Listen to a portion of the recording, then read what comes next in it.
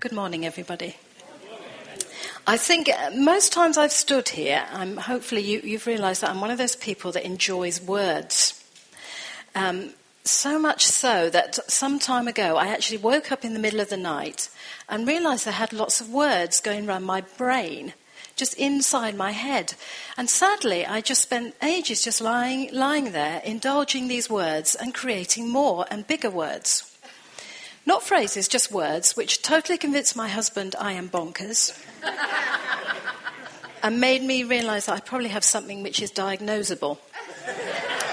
But I have been reading recently some words in our purpose, mission and vision statement, and there's some good stuff in here, some good words. This booklet outlines the church's vision expressed through our key images of the river and the tree, which we've heard a lot of preaching about. The river that flows from the temple of God, the streams of living water that run from the throne, and cause the tree to be refreshed by unending streams of love. There's some good words in here, really good words. And when I was looking at this, one thing that jumped out at me was the expression, the with God life. Trevor has talked about the with God life, and it comes from John Ortberg, who Trevor has also mentioned, who I knew nothing about at all, and I've had a quick look, and he is an American pastor, speaker and author. And he coined the phrase, the with God life. And I got quite excited about that. Oh, this is a lovely phrase, the with God life. But what spoke to me, it's very easy to be enthused by words, isn't it? To get excited by little phrases. I love Shakespeare.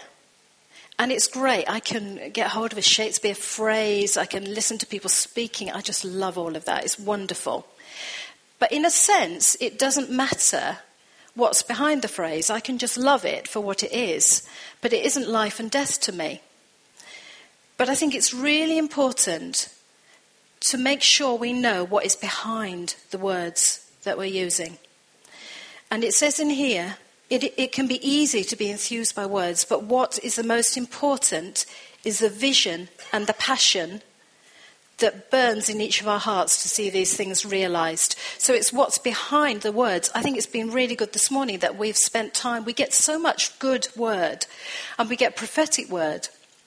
And it's so easy to go away and to forget it and to forget the impact of what's really behind it. So it's been brilliant to revisit the word that came from last week and just to take hold of those words and to realise that they're not just nice things, but there's depth and importance behind those and life-changing. They're life-changing words. So I began to have to think about what the with God life really means. What does it really mean, other than being just a nice-sounding thing? And the first thing I noticed is it says it's the with God life.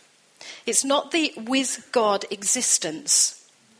I think you can be a slug or a bit of pond life in your existing, but we're called to more than that. We're called to fullness of life. John's Gospel said that God didn't send Jesus into the world to condemn the world, but to bring salvation, and that we might have life in all its fullness, which I think has been coming through again today. Life in all its fullness.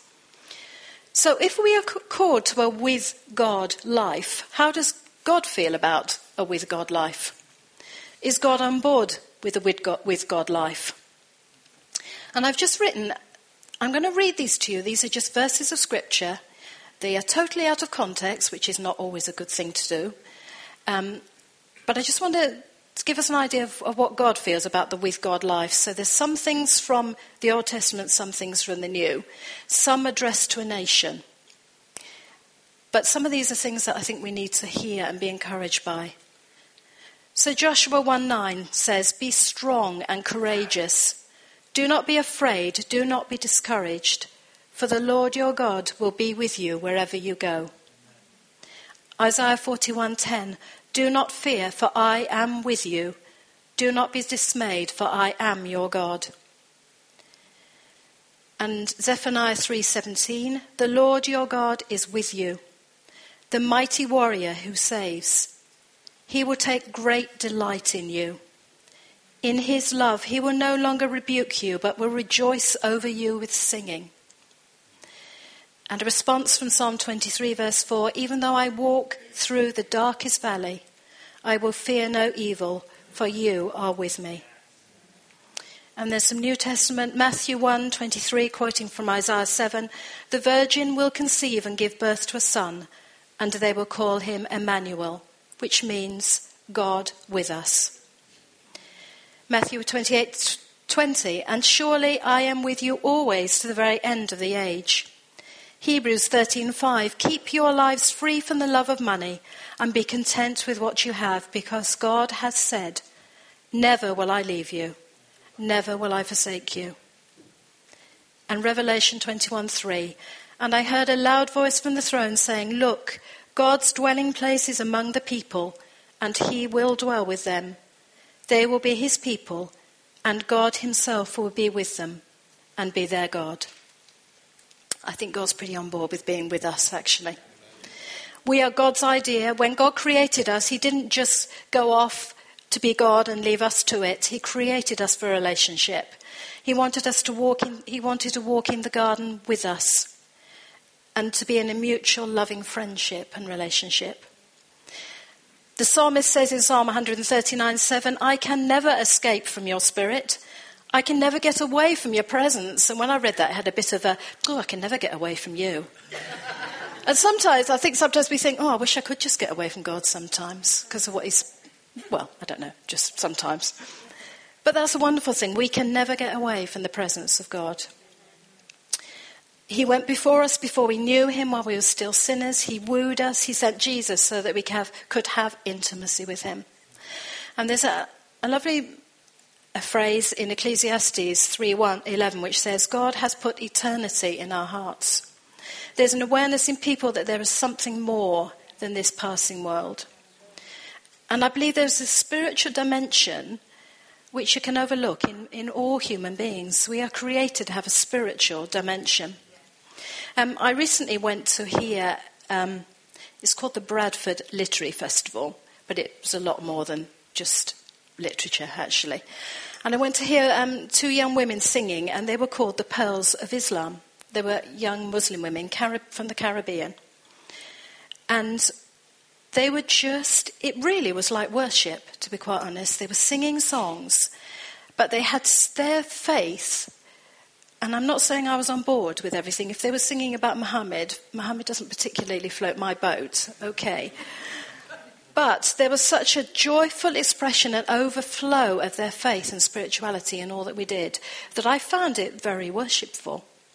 And I found it very moving, actually. I'm not a tearful sort of person, but I found it quite moving. And I found that I was in the midst of that with a lot of Muslim women. I was able to worship Jesus in that atmosphere of spirituality.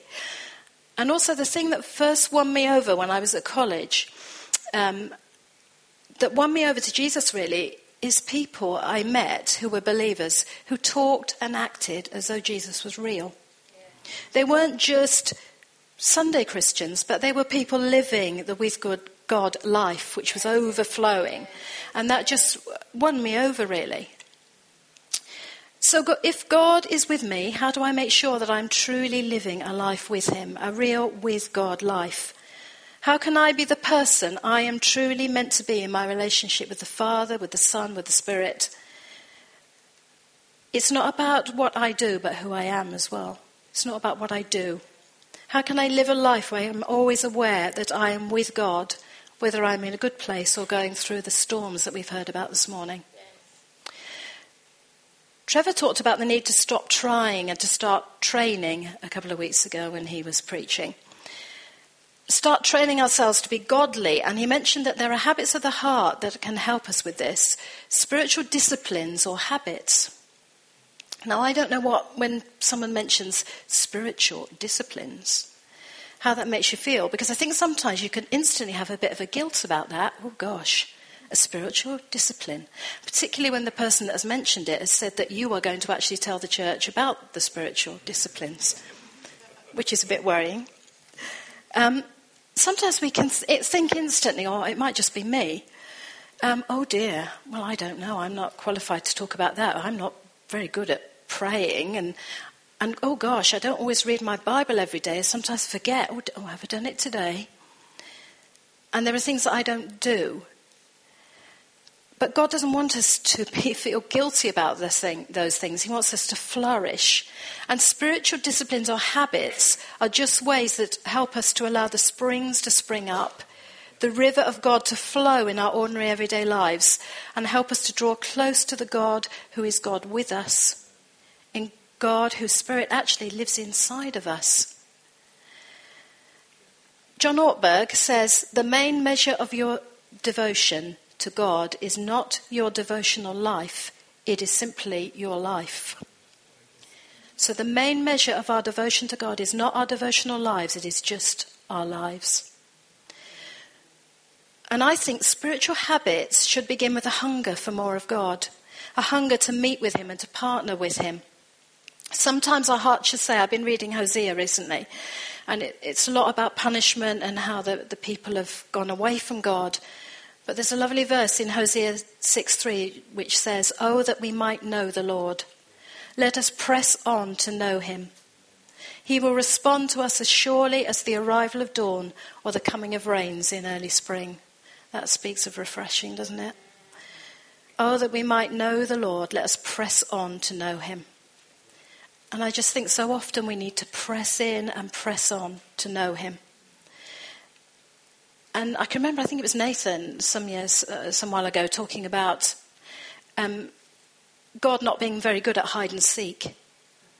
He's just like a father who makes a bit of a pretense with a young child to hide away, but really he's only making a bit of a game of it, and he wants to be found. As we draw near to God, he draws near to us, James 4:8.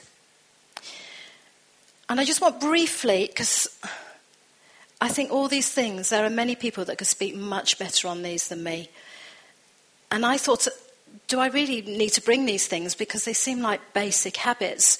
But I think really it confirms what Wendy has brought to us. Because I was going to look briefly at prayer, reading the word, and meeting together. So prayer.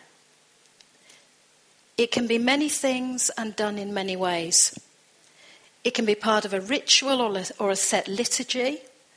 If you go to some churches this morning, you'll be following through a set liturgy or a ritual. It can be quite... I must say, that would not suit me, week upon week upon week, following a set liturgy that never seems to vary much from week to week. But I think it's not liturgical, but one of the times that God most spoke to me was in a Catholic church setting when we had an all-night vigil as students went, and we sort of just were with God through the night. And just being in that sort of... And I can remember there was a statue of the Virgin Mary. And, I wasn't into statues of Virgin Mary or anyone else really. But sitting through the night in that atmosphere and that peace, and God just spoke to my heart. And it was totally out of what I would normally have done. It can be alone, prayer can be together. I think it should be both. However it's expressed, Jesus makes it clear it isn't babbling on, using lots of special words, and it isn't about a special technique. It's about connecting with God's heart and allowing the Holy Spirit to flow through us to help us with that. To go a bit Anglican now, I've mentioned the Catholics. Archbishop Justin Welby says, prayer is one of the most intimate and beautiful activities in which human beings can engage, and is how we establish our true identity as individuals and as the church. Mother Teresa said, prayer enlarges the heart until it is capable of containing God's gift of himself. Gosh, there's a lot to think about in there, isn't there? That's a sermon and a half, I think. Justin Welby again says, just as we can't maneuver our way into friendships, it's the same with prayer. We pray to relish and rejoice in him. Relationships are built on partnerships. Prayer is about sharing every part of yourself and your life with God. God doesn't say, press those buttons in the right order and live a suitably good life. He just says, come and be with me. So if it's about relationship, how do I make relationships? And the best example is, how do I make relationships with other people? So I make time for relationships. I spend time with people. When you meet with people, you talk, you listen. It doesn't have to be particularly about anything spiritual. You're just talking together. You're listening. You're enjoying their company. You're eating with people. Sometimes we share intimate things with one another. Now, not everything is out there. We obviously have to be wise, don't we, in what we share. But as we develop relationships with people, there are some people we share very deep and intimate things with. We're honest. We're open. We're vulnerable. We can talk about our problems and the storms of life that we're facing. We can share good news. We can express gratitude. We can think about other people. So when you're out with somebody for a walk or what have you, you can be talking and thinking and praying together about somebody else. You can ask for guidance and wisdom from somebody. And you can be silent in each other's presence, knowing it's just okay. Same with God. I think we can apply all those things with God. Let's make time for his relationship with him. Talk to him, listen as well. Enjoy his company. Know he's enjoying our company. Be honest. Be open. You can be most vulnerable with God because it's just you and it's just him. And he knows about you anyway. He knows everything about us. So he knows our vulnerabilities. And sometimes he wants us to talk about our problems, but to express gratitude as well. So the ways I spend time with God can vary. Remember, this is a love relationship, okay? Our relationship with God is a love relationship. And there are things that people who love one another sometimes want to say very privately. They don't want to shout. You wouldn't stand up here and shout if you were in a love relationship with another human being in here. They would be most embarrassed if you would shout it out, all the little intimacies that you would say in private to them publicly. So sometimes I believe it's good to set time aside to be alone with God. When I first became a Christian, it was very clear it was almost an expectation. You read the Bible, you made a time, you had your quiet time, which was like, every day you spent at least half an hour. If you were very spiritual, you spent an hour praying. But actually, some of those things were good things. They were good things. And I think it's still good to set aside a time, if you can, to be with God. It's not supposed to be a chore, though it is a commitment. And I don't think we can get away with the fact that a lot of these things involve commitment. But whatever you do, don't set yourself up to fail. I had a time when I had newly qualified as a teacher, and I was sharing, it was a room in a house basically with a friend, and we had to share. We had one bed and we had one camp bed, which was a joy. And she said it would be a good idea. I'd like to have stayed in the bed actually, but she said it would be a good idea to share so that sometimes one of us was in the camp bed and one was in the bed. So it was all a bit Spartan. I don't think there was any central heating because we are going back a bit. And I decided that it would be a good idea. I needed to pray before I went to work. So it really meant that if I was going to pray before I went to work, I needed to get up about 6 o'clock in the morning. Now, if you can only ask my husband, I'm not a morning person. So I think, as I was saying to God, right, I'm going to get up at 6 o'clock in the morning every day to pray. He was probably thinking, let's see how this one goes. It didn't go far, actually. Because I used to have to go downstairs because I couldn't pray in the room because my friend was in the room as well. So there was no way, because I like to pray aloud, I could pray in the room. And I couldn't have turned a light on to see anything. So I had to go and sit downstairs in front of a little gas fire at 6 o'clock in the morning trying to be all spiritual. And actually it didn't work. So don't set yourself up to fail. Just make a time. I mean, I found when I was working, I had all on before I retired to get out of the house. and get over to Oldham. So I used to just pray in the car as I was going over, and God would speak to me and show me things. It's good to set a time, but set it when it's right for you and when it's right for you to meet with God. 1 Thessalonians 5:16-18 says, pray without ceasing. So that can't be about spending a set time in a set place, can it? Because you just can't pray without ceasing. You've got to get to work and do all those other things. But it's about living the with God life. It's about connecting with God, whatever is happening in our daily lives. So we can be open to prayer when we're out for a walk, looking at God's creation. When making a coffee at work, in your garden. I used to be very scathing. Have you ever heard of Patience Strong? She was a woman that used to write these oh dear, I can say too much, but she used to write these little poems. And there was one about being nearer God's heart in a garden than anywhere else on earth. And I used to think, oh, what a load of rubbish is that? You know, God is with you everywhere. It's not just when you're in the garden. God's with you everywhere. But I think there's almost an element of creation that draws you to God, actually. So maybe I shouldn't be so scathing about that. And God, we all started in a garden, didn't we? So maybe a garden is close to God's heart. Yes. So when painting a picture or sailing a boat, neither of which I would ever do, God can speak to us. We just need to tune in to hear his voice. God can speak to us when things are busy and noisy, or in times when there's a pause in our activities. And don't be afraid to experiment with prayer.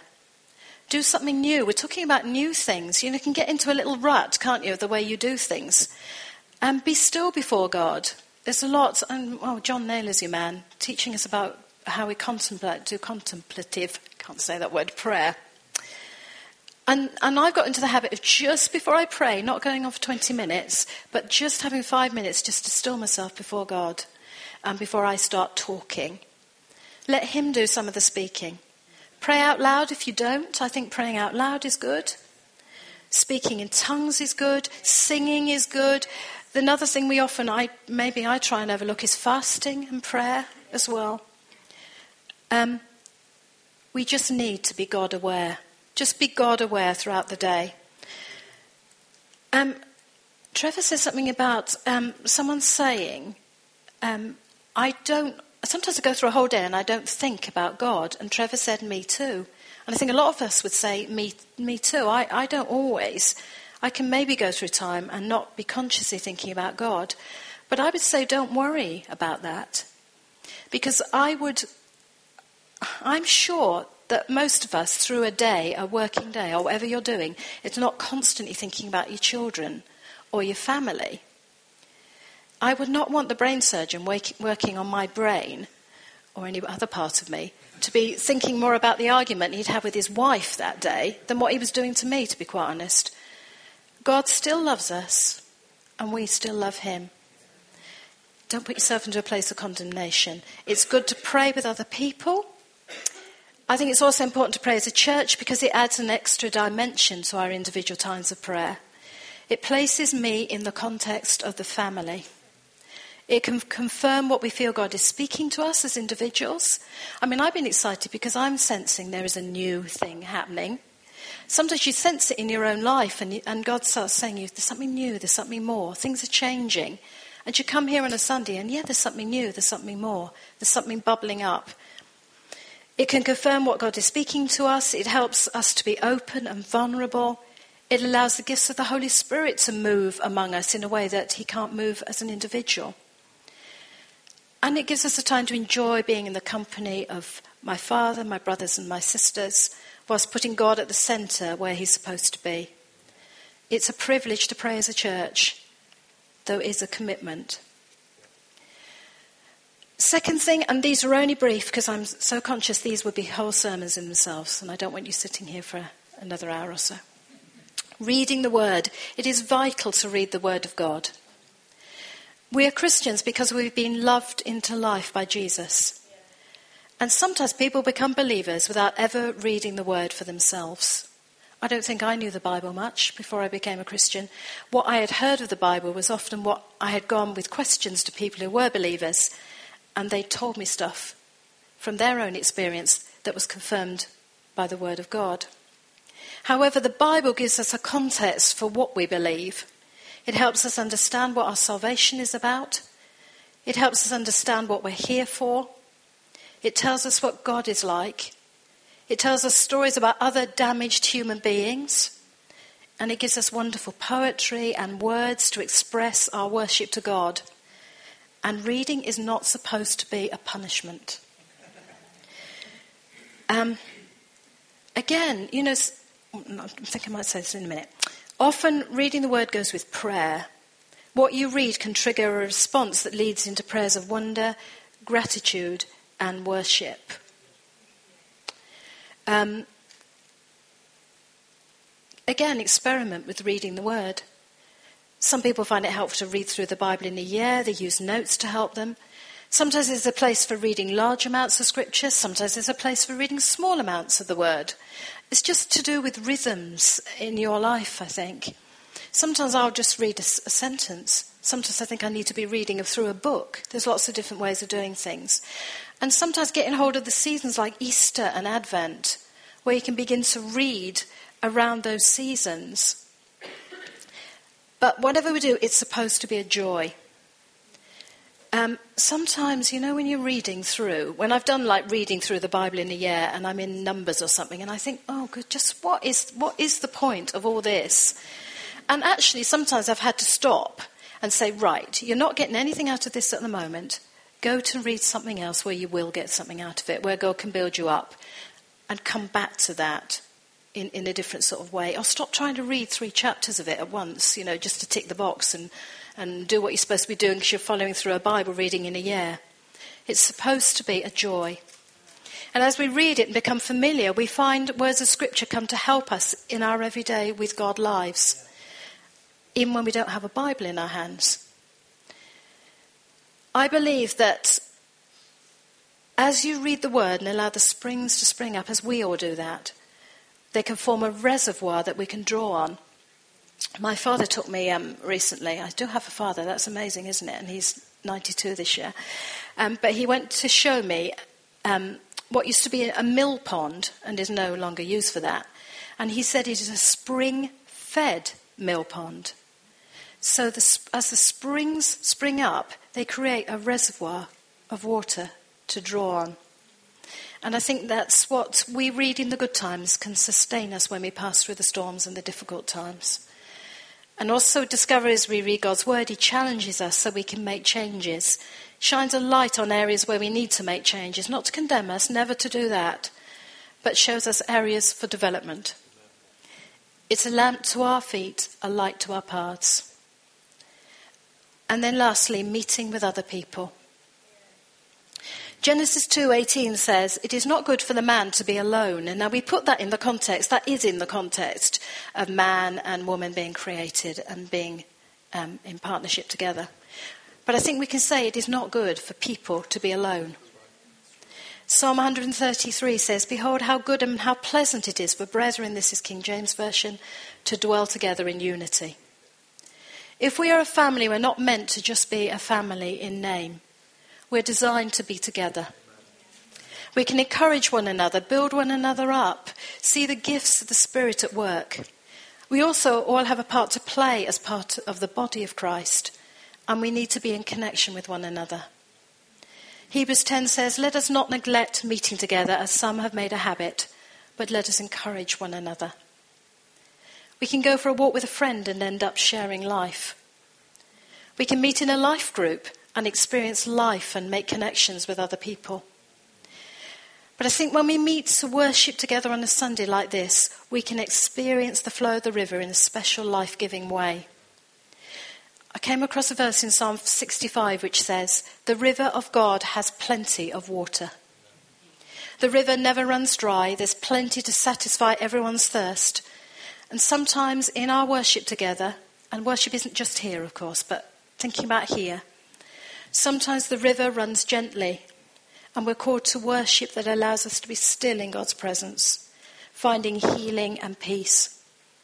At other times, the river bubbles playfully along, and our worship reflects this in joy, excitement, and freedom. And sometimes the river runs swiftly and deeply, and we feel out of our depths, and we just have to go with the flow. And I want more of that, just going with the flow of God, I want to be in awe of God, actually. I just want to start being in awe again of what God can do amongst us. It's just in my heart to be in awe of what he can do. Worship allows God to speak to us together and encourage us to see where he is moving. We need to listen out for where the Spirit is at work, particularly in a time of new things. And when we had that picture of the trees, we need to look out for the rustling of the trees, the leaves in the trees. Where's the Spirit moving? Where's the flow of the river flowing? And make sure we go with that flow. There's great power in people who are filled with their own with God lives coming together to worship, and we need to value our time. We need not to be too casual coming in to our worship and meeting with God together. But we really want to come wanting to see him at work in his Holy Spirit moving, to be in awe of what he can do when we acknowledge he's amongst us. So because the river never runs out, as we live this with God life, the refreshing springs flow out into our streets, our town, our workplaces, our schools, our hospitals. The with God life is acknowledging that God is with us and is committed to us. He wants to be with us and spend time with us in all that we do. And it's our response to him. The with God life is responding to his wanting to be with us. It is realizing that there is no divide between what is spiritual and secular, and being God aware in the everyday routines of our everyday lives where we can just be us. As it says in here, just to finish off, we can just be ourselves, cultivating the disciplines or habits that help us to practice God's presence in the real world. Amen.